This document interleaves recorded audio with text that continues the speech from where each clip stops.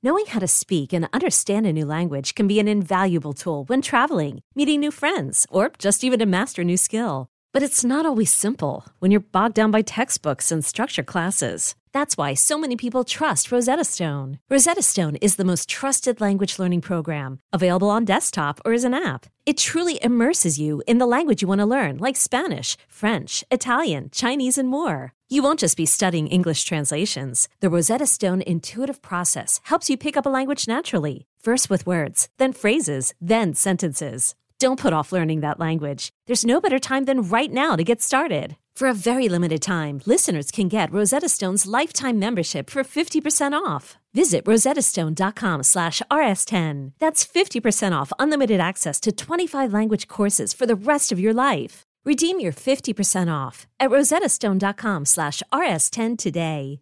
Is your child struggling with a specific subject or need help with homework? Are they asking questions that you're not sure you can fully answer? IXL Learning is an online learning program for kids. It covers math, language arts, science, and social studies. IXL is designed. This program will improve your kids' grades. Studies done in almost every state in the country. The kids who had IXL are consistently doing better. Powered by advanced algorithms, IXL gives the right help to each kid no matter the age or personality. And it doesn't have to eat up all your time. One subscription gets you everything for all the kids in your home, pre-K to 12th grade. So don't miss out. 1 in 4 students in the U.S. are learning with IXL. IXL is used in 95 of the top 100 school districts in the U.S. Make an impact on your child's learning. Get IXL now. And listeners can get an exclusive 20% off IXL membership when they sign up today at IXL.com/audio. Visit IXL.com/audio to get the most effective learning program out there at the best price.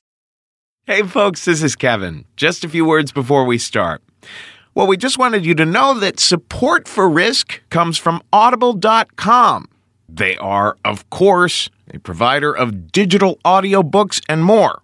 If you want to listen to it, Audible has it.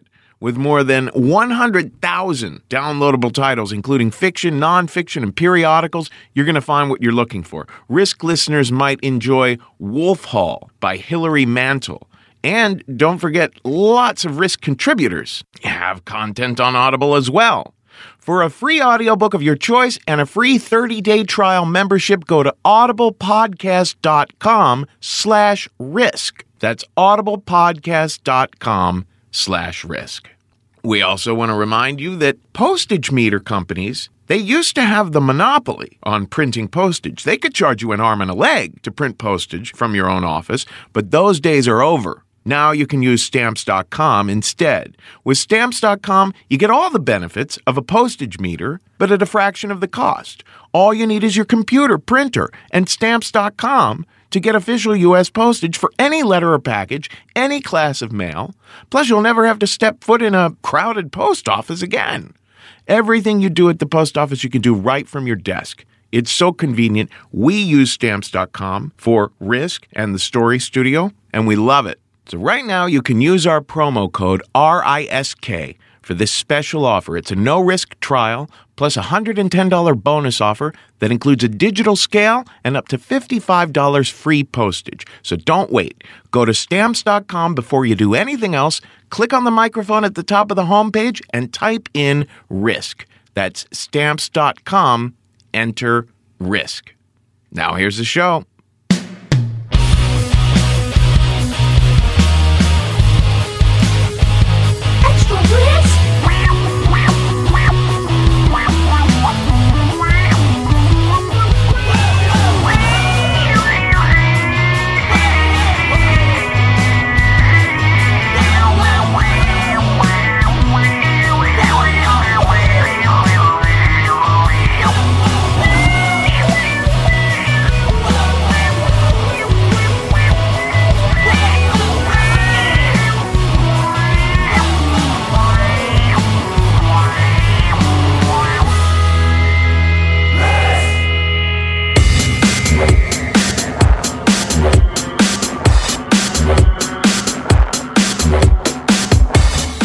Hello, kids. This is Extra Risk, where we give you just a little bit more of the show where people tell true stories they never thought they'd dare to share. I'm Kevin Allison. This is No Request. Behind me now, Well, I'll tell you, folks, we are gearing up. We are gearing up for the 2013 Max Fun Drive. It's just around the corner. Our network, Maximum Fun, is putting together a 2-week-long brouhaha, is what it is. We're going to be giving away all sorts of prizes and gifts, including all kinds of bonus episodes, including the all-star episodes of Risk, to people who are becoming monthly members starting April 1st. Now, maybe you're already a monthly member, or maybe you've never thought about donating before. Either way, you gotta tune in. Starting April 1st, we're gonna be running some of our best shows ever. Not just Risk, all the Maximum Fun shows. A 2-week-long celebration.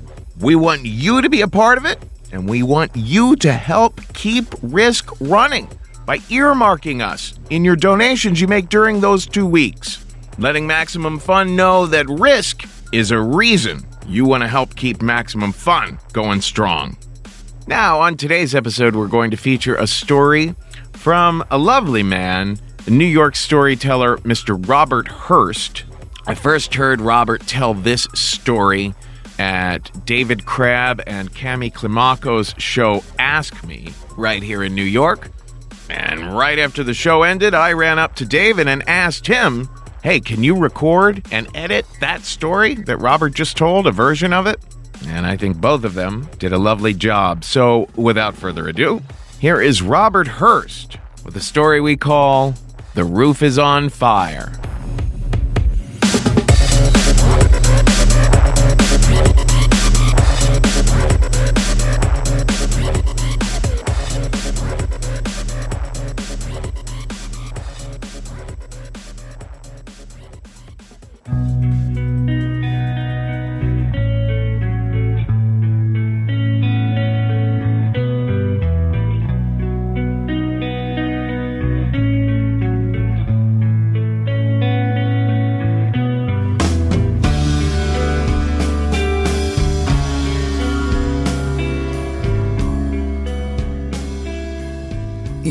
You might call it a phobia, a fear. I would say it was a medically reasoned fear, but I had developed this fear that my leg was going to fall off. I know that maybe sound crazy, like a phobia, but it was very real. It all kind of stemmed out of the fact that I had a hip replacement recently, and I was very concerned about doing any little thing that might jar, might upset the joint because it would fall apart. I remember I was in the doctor, and I was fairly young. I was 40 years old, and he looks at my X-ray and goes, and he's Russian. He goes, Mr. Hurst, you have hip of an 80-year-old man. An 80-year-old man, that's not good. And he says, you're going to have a hip replacement. So I do that. And I notice he has the model of the hip in front of me. And so I'm playing around with it, and it just comes apart in my hand. And I kind of laugh. I broke your model, Doc. And he goes, it is not broken. I go, but what holds it together? This is just a model. The real one won't just pop apart. And he goes, no, that is the real one. But what holds it together? You hold it together, your muscles, your body, it holds it together. And I was freaking out.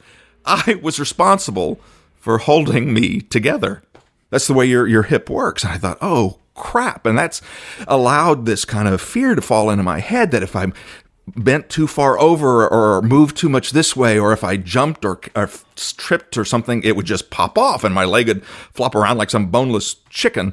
And so in this kind of hysteria and panic mode, and I was on disability from work for like 3 or 4 months as recuperating, doing rehab and all of this. My girlfriend had gotten this call from her friends in San Francisco that they were all going to go to Burning Man. And I thought, yes, that's what I need. I need to go to Burning Man. Really not fully considering my hip. Would I be ready in the 3 more months to actually walk around in the desert and party the way I wanted to party?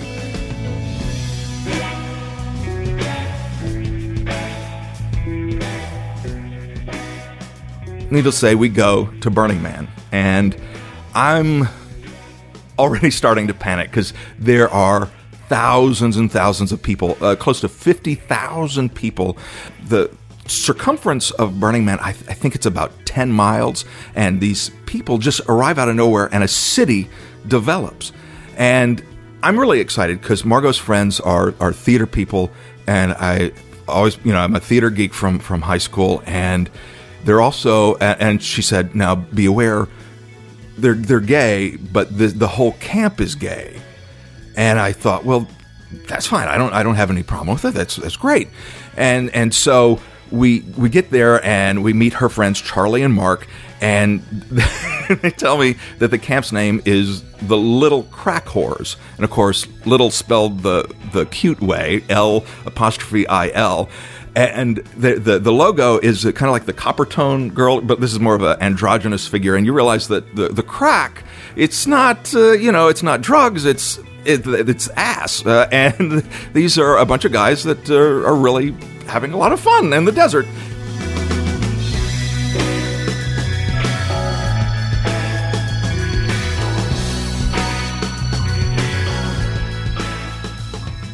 We get our tent set up, and we're outside of the main tent, and the main tent is amazing.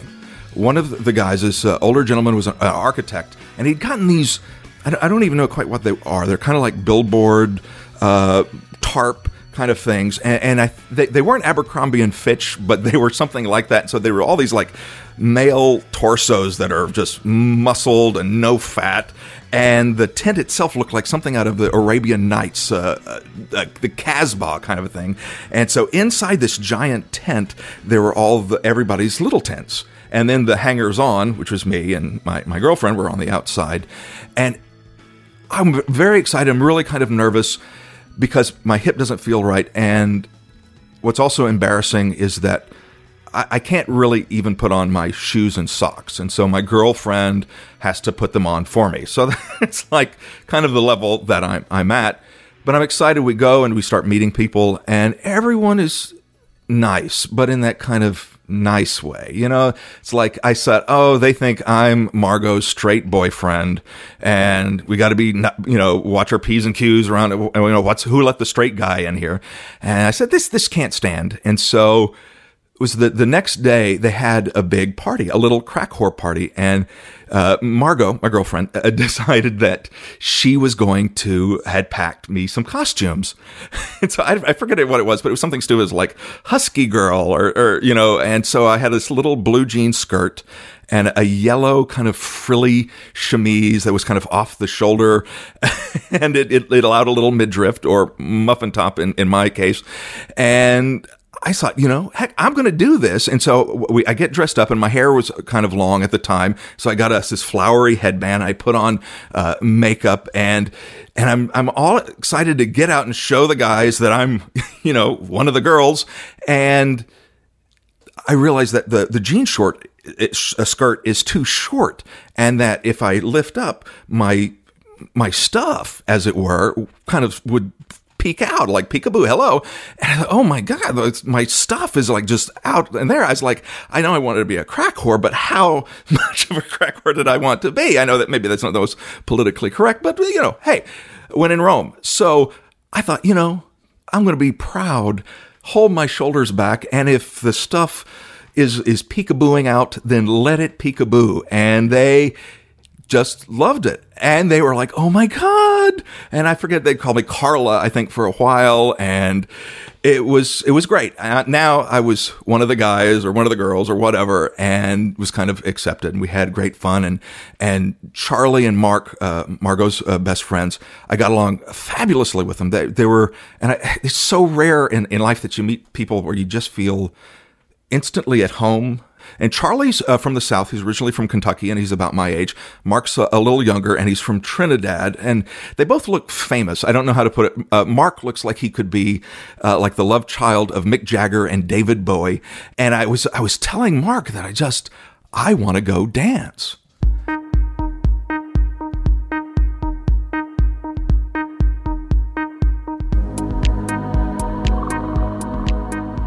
And so he slips me some ecstasy, and I'd never done ecstasy before, which I highly recommend because I was so touchable, felt so good to be in my own skin. And after being so worried about my leg falling off, it was nice to not have to worry about that. And so we would go out dancing, and I got to talk to Charlie, and he was also from the South. And so we really commiserated on living these awful Southern childhoods.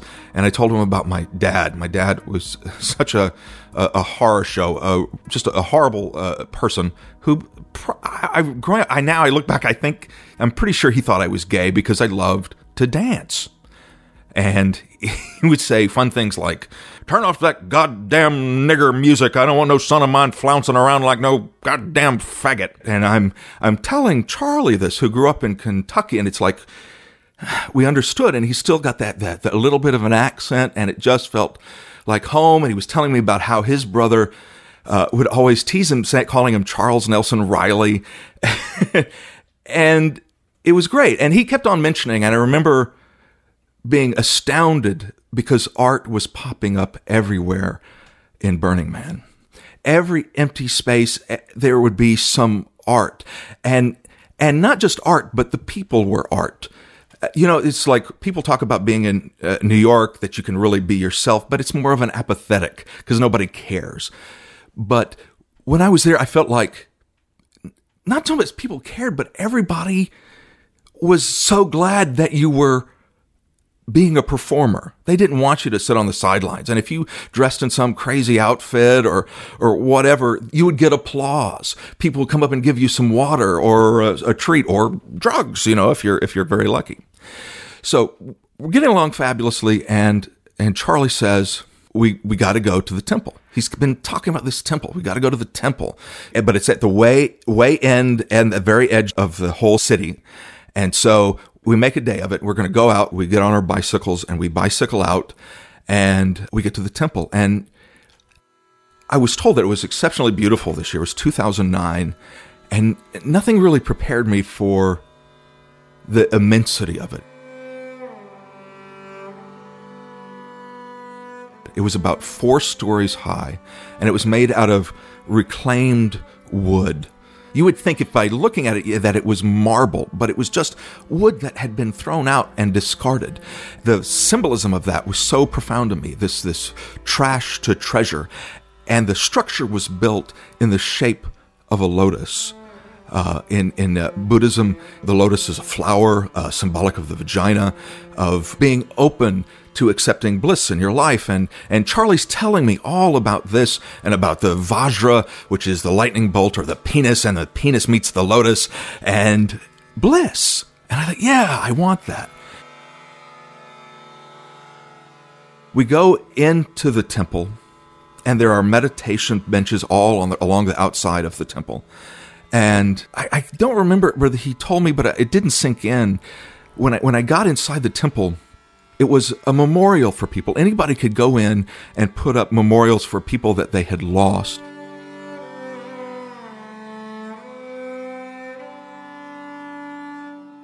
So you'd have pictures of children that parents had lost, or children who had lost parents or lovers. And not just the memorials for those that have passed, but also things that you wanted to let go of. Like there were people who were trying to give up heroin or drugs, and they had made these little altars about the drug, how it had taken over their lives and how they wanted to let it go. And one person had even had put a picture of their leg that they had lost in an accident, and they were now had to walk with crutches, with a prosthesis, and that just started to overwhelm me. And the group, all my friends, we'd all started to kind of fan out, and it was very somber. I remember I wanted to get to the next level. Like there's 4 levels of 4 stories, and there was this big long ramp. And I remember walking up in the middle of it, and I just felt like I was going to fall.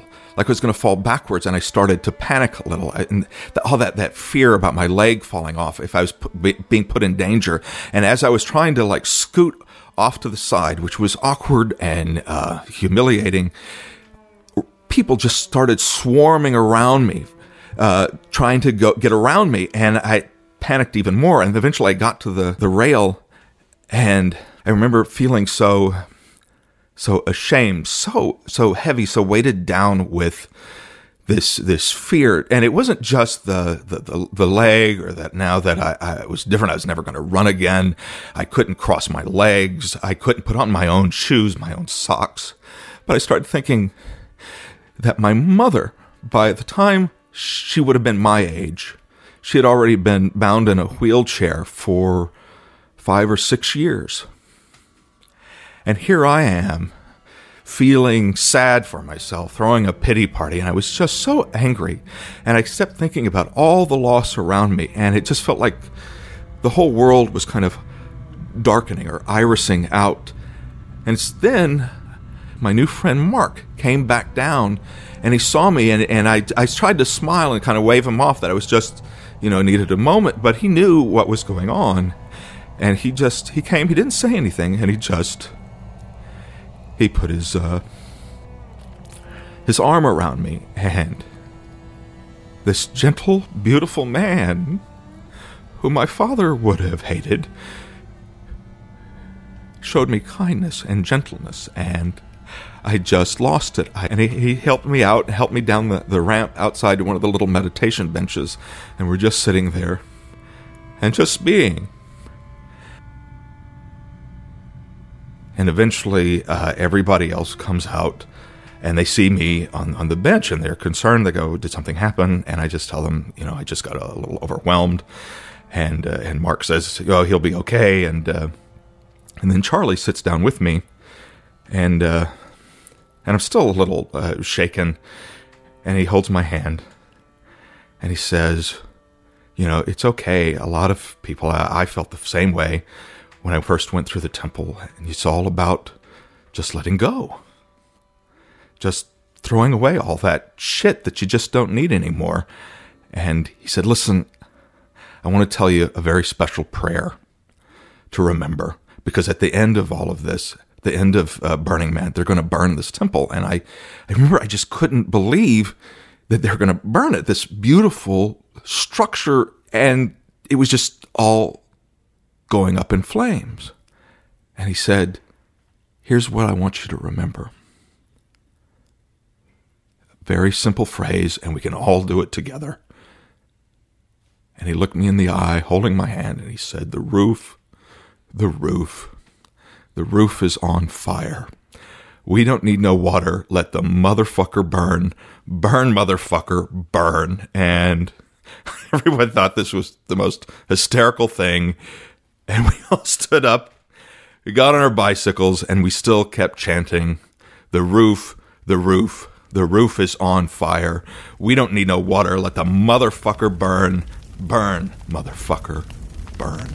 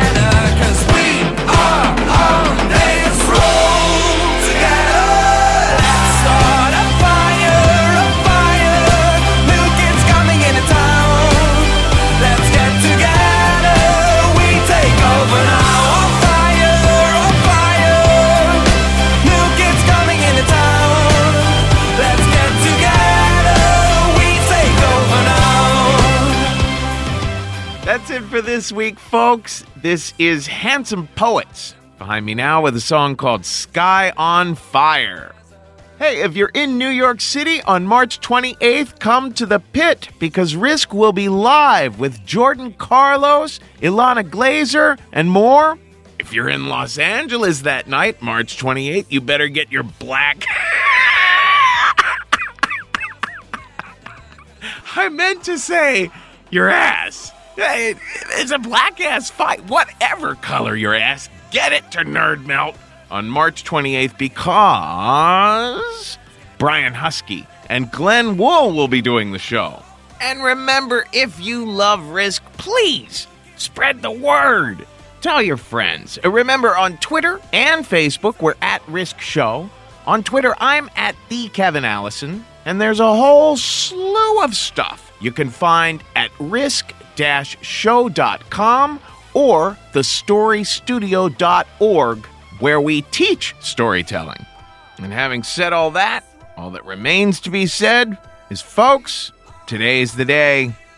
Take a risk. We are on this road together. Start a fire. New kids coming into town. Let's get together. We take over now. A fire. New kids coming into town. Let's get together. We take over now.